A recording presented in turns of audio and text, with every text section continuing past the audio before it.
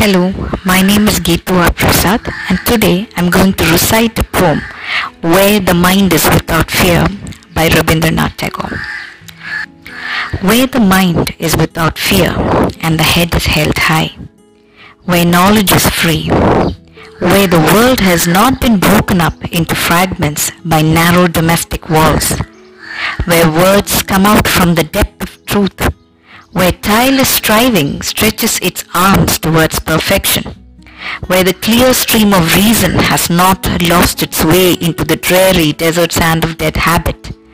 where the mind is led forward by thee into ever-widening thought and action,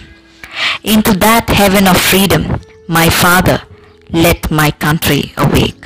Thank you.